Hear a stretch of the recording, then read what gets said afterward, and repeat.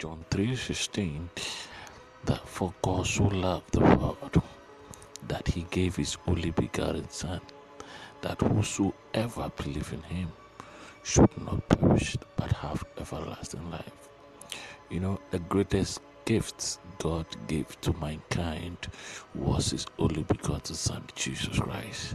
Yes, I know things have not been going too well for you. I know you've been struggling with a lot of things, but this is another chance to give your life to Jesus Christ. Accept him by just simply saying this after me. Say, Lord Jesus, please, I thank you for my life. Please, I'm a sinner. Forgive me of my sins. Please write my name in your book of life.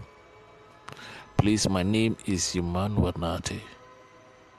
I want you to also mention your name. From today, I have accepted Jesus Christ as my Lord and personal Savior. I have nothing to do with the devil again. So Satan, you have no power over me. In Jesus' name, amen. God bless you. I'm going to hear from you again. You can send your emails, you can send your any ways or means to get me, and I will reply you. God bless you.